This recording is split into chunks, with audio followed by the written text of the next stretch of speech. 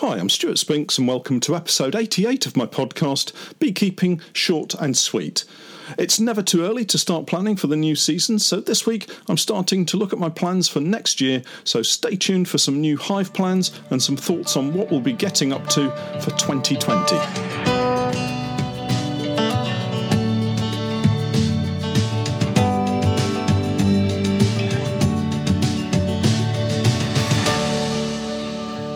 Beekeeping Short and Sweet, a beekeeping podcast for the inquisitive beekeeper with a short attention span. A beekeeper, in fact, just like me. Welcome to another podcast, and as I prepare this week's update, I'm looking at some very dull grey skies outside. We've had more rain, although today is dry, and we're settling into that familiar late autumn, early winter feel to conditions. Unfortunately, the forecast is for possibly more rain, and it would be nice to have a prolonged spell of dry weather now, just to let the land soak up all of the surface water that we've got. Spring always seems such a long way off at this point, and although we've only just put our hive tools down, it seems such a long time ago that we were last inspecting bees. That's not to say there isn't work to be getting on with, of course. Sometimes, as a small commercial beekeeping outfit, it can seem like there's just too much to do. I find myself in the space between having enough for one person to get on with and needing further full-time support to really move the business forward. I'm sure there are many people out there running their own businesses, trying to grow and finding challenges at every corner, and in a similar position. I have to say the dreaded back problem has been a constant niggle. It's improving, but always there to remind me not to go too fast. I think I get a bit frustrated knowing that I could do so much more with the business, but being limited with the available space that we have, I just have to take it one step at a time. Talking of time, it's time to put some major plans down on paper, and I guess if I share my plans and goals with you, I might just have to go through with them. I'm even thinking of giving you a monthly update of each of the goals just to keep me focused. As you're probably aware, I do tend to get distracted quite easily, and what was once the number one priority sometimes slips down the pecking order. So today's podcast is an opportunity for me to share with you, in no particular order as yet, my thoughts on some of the ways that we'll proceed next year to build the business and enjoy the journey at the same time. So first up is an overhaul of the Patreon page. I need to improve the way the videos and podcasts are delivered. I think the quality of the videos is pretty good, even though I say so myself, and we have some great camera gear, and apart from an occasional out-of-focus shot, I think we get a pretty good image of what we're trying to do. That said, I want to create a series of videos for the season, following a particular method or apiary or colony, a kind of warts and all reality TV series. I was thinking maybe we could set up a brand new apiary with new colonies created for the purpose to show how someone might start with just a couple of hives and end up with an apiary of maybe 8 or 12 hives by the end of the season. Perhaps we should concentrate on queen rearing again, as I know this is an area that I get an awful lot of questions about. I have over the previous few seasons created a number of queen rearing videos, but I don't think we've created a full series showing start to finish what happens, the good bits, the bad bits, and of course all the mistakes that happen along the way. So if anyone out there has any thoughts on a video series for next year, please do get in touch. I also want to offer a few beekeeping days specifically for my supporters on Patreon, so do look out for news about those on the Patreon website. These will be heavily discounted days for those long-term supporters, a way, if you like, for me to say thank you for sticking with me. I've mentioned before that I want to build a top bar hive. Well, I think I have just the material to be able to do it now. Well, at least part of the material. I was given some very long pallets with some very good-looking wood. The pallets are about 3 metres long, so I intend carefully breaking them down and using the wood to make a top bar hive. I've had some downloaded instructions on how to build it for several years, but I've just never seemed to find the time to get it done. This year, I really want to sort it out and make it my priority. It's not that I think using a top bar hive is a better way to keep bees, or it's more effective in any way. It's simply that a lot of people have suggested that I give it a try, and to be honest, lots of older, wiser beekeepers have suggested that I would be mad to keep bees in a top bar hive. So of course, if someone tells me not to do something, what am I supposed to do? Of course, I'll be using the expert woodworking skills of Pete at the workshop to help me with the construction work, and we'll see how we get on. I haven't actually asked him yet, but I'm sure he'll be up for the task. I can see several expletive-filled videos being produced with this project, so do stay tuned for all of the drama, and no doubt there'll be plenty of comedy moments too. As I think I mentioned in a previous podcast, we're going into the winter with something around 75 to 80 colonies. I fully expect to come out of the winter with no less than 70 to 75 colonies. There's no reason why we should suffer greater losses than this.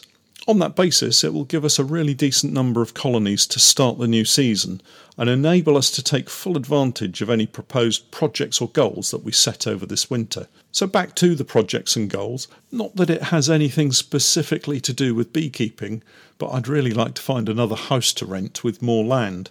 The house we have at the moment is fine, but it has such a small garden. I'd love to be able to wander down to the bottom of the garden and check up on my queen rearing, or perhaps invite fellow beekeepers over for a queen rearing day. If I got half a dozen beekeepers to hold hands, we could probably stretch from my back door to the fence at the bottom of my current garden, so you can tell it's not huge. Anyway, that aside, and to be honest, I'm not holding my breath, I'm definitely focusing once more on queen rearing.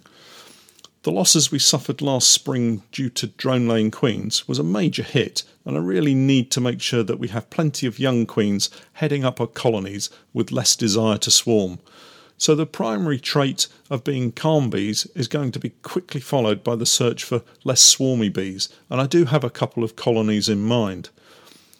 This for me is one of the very interesting and enjoyable parts of beekeeping. I know it can be terribly frustrating, spending time and effort trying to produce the holy grail of the beekeeping world, that perfect queen, but I do find it fascinating and it's a fun challenge. Watching as the newly emerged queens, accepted by their new mini colonies, fly out to mate, return and begin to grow their own colonies.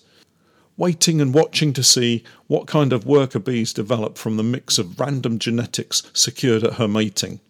Sometimes we get lucky and our queens develop well-rounded colonies, calm on the comb, evenly tempered, disease-free, eager to collect nectar and pollen and turn the former into honey. Other times we maybe have to put up with bees that run around on the comb more than we would like, or maybe they even have a little chalk brood, or that they get a little excitable when they're inspected. Whatever the outcome, it's always interesting to see, and I'm lucky to be able to pick and choose those queens that go on to head up our main production colonies. So with that in mind, queen rearing will be a major part of our routines next season, and I'll be looking to further develop our queen rearing site with more colonies of a preferred set of traits. I'll be looking again at darker bees. My preference is for near native bees, and I always seem to get close to where I want to be with the darker bee. I do find that the greater mix of stripy bees in a colony makes them more challenging to handle. It's not always the case, of course, but it just adds to the puzzle of trying to narrow the selection criteria down. But I generally find that abdomen colour is the easiest way to select. This past season, I found grafting very young larvae into Nico cell cups and JZBZ cell cups by far the easiest method. I had fully intended to use the Nico system in its entirety, but it was so easy to graft using the Chinese grafting tools that I never got round to setting up the cage. The Chinese grafting tool is the simple bamboo pen with the plastic flexible tip and a plunger that gently pushes the young larvae off the tip and into the cell. I did find seeing the very smallest larvae more tricky this year, so I might well invest in a magnifier to help next season. Why make things difficult for yourself when there are tools out there that can help? Even wearing my reading glasses, I found that sometimes I was looking at what I thought were young larvae, when in fact it was just a small piece of wax or debris that had fallen into the cell. One of the main ways for rearing queens for us this past season has been using the BS Honey 2-in-1 nukes. They were really effective and didn't really give me any trouble at all. The main reason I prefer them is that splitting them into the 3-frame nukes gives me a comfortable margin of time when I introduce either queen cells or new queens. I have tried using the mini mating nukes previously and I found them to be problematic for me. I'm sure it's down to my management of the system rather than the mini nukes themselves, as I've seen plenty of beekeepers using them with great success.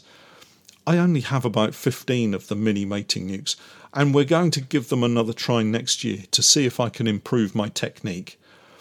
The thing with the 3-frame nukes is I can leave them for a longer period of time while the queens are settling down after mating without constantly checking to see if all is okay. So the plan is to invest in more of those nukes to increase our capacity for queen rearing. I also need to repair some of the ply commercial nukes we have, as over time the ply has blown apart and the boxes are only really good for the bonfire.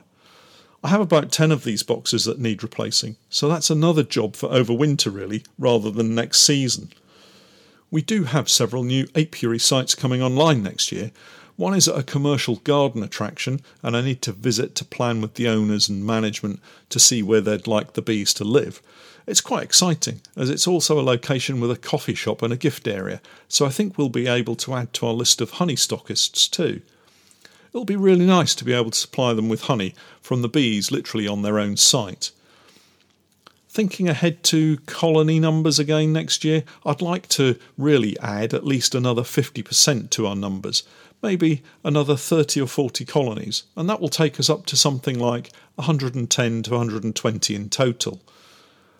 I think we should also be in a position to actively start selling overwintered nukes and queens into 2021, so to also create a number of nukes late summer to set up for overwinter would also be an excellent target for us.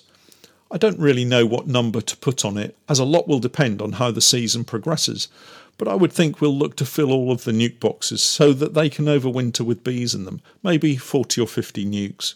The search for collaboration ideas continues. I really enjoy showing how different hive types work, hence the top bar hive, but I'm also looking to create more apiaries, and that needs more equipment. Producing season-long videos using a particular brand of hive works well for both me and the manufacturer, as I get a long trial period showing all aspects of the hive setup, and the manufacturers get their products out there in front of a very large audience. The great thing about hives generally is that they're all pretty good when it comes to keeping bees in them, so although I don't have a particular favourite, I am able to give my views on how they function, and this allows the beekeeper watching the opportunity to make a decision on what they see. The single biggest difference between hive types over recent season for me has been the materials used, mostly either wooden hives or polystyrene hives. I was originally a bit sniffy about the poly hives, but over the past few seasons, having tried out a few types, I have to say that they've grown on me, particularly with the ongoing back problem that I have. I'm hoping I can develop another poly hive apiary for next season, so do keep an eye on the videos for updates of that. Something I do need to do is to get several of my bee suits repaired. With all of the courses I run and the day-to-day use of the suits during inspections, I've managed to mangle several zips. Absolutely not the fault of the bee suit, just the constant use and weekly, sometimes daily washing that they get. I do very much like the BBWare bee suits that I use. I find them really comfortable and easy to use, and for any beginner beekeeper out there, if they're thinking of a bee suit for Christmas, I would suggest a full suit rather than a jacket. It's not so much the extra protection it gives, but it's more about the confidence that it gives you. When you're zipped up in your full bee suit, you know you're all tucked in and not going to have it ride up somewhere over your belt buckle and have the bees start to investigate where they can get in. This then allows you to concentrate on your beekeeping rather than worrying about the bees. I'm hoping to arrange to get my bee suits repaired in the coming quieter months, and maybe even pop down to see BBWare and shoot a video or two. Thinking of jobs that I've managed to do, I finally managed to get the tow bar fitted to the truck, which is now back on the road after having the replacement turbo replaced, as it was also faulty. I must get over to the workshop and lend a hand rubbing down the steel frame of the trailer so we can get on with treating the rust. Then William can weld in the new crossbeams and we can get everything back together and road test it. We need all of that to happen, as I've just agreed to take our bees back to the farm that grew the oilseed rape this past season. They have another large field, this time it's 66 acres, and we've agreed to help out with pollination services again.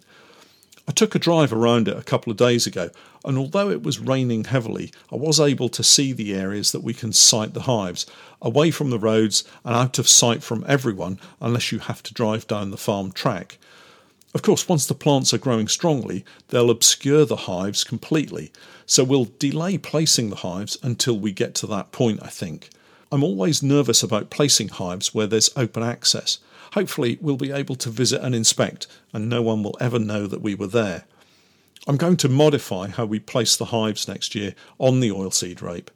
I have a folding wooden frame stand and intend making more of these to take over to the field. This will get the bees up and away from the ground and hopefully allow more airflow around them. I really wasn't happy with the pallet-based system that we used this season, and I think it will make a positive difference to the well-being of the colonies. Of course, making the hive stands is yet another job to add to the growing list currently pinned to the wall of the workshop, but I'm sure we'll be able to get the vast majority of them done in good time for the new season, which, if the weather is kind to us, could be just 14 or 15 weeks away. I think I better get started on that list. Well, that's it for this week. Thanks for all your comments and support. And if you're not yet familiar with Patreon, do catch up with more of my beekeeping journey by checking out the content list on my creator page, www.patreon.com/Norfolk Honey. Have a great week, and thanks for hanging around until the end of the podcast. I'm Stuart Spinks, and that was Beekeeping, Short and Sweet.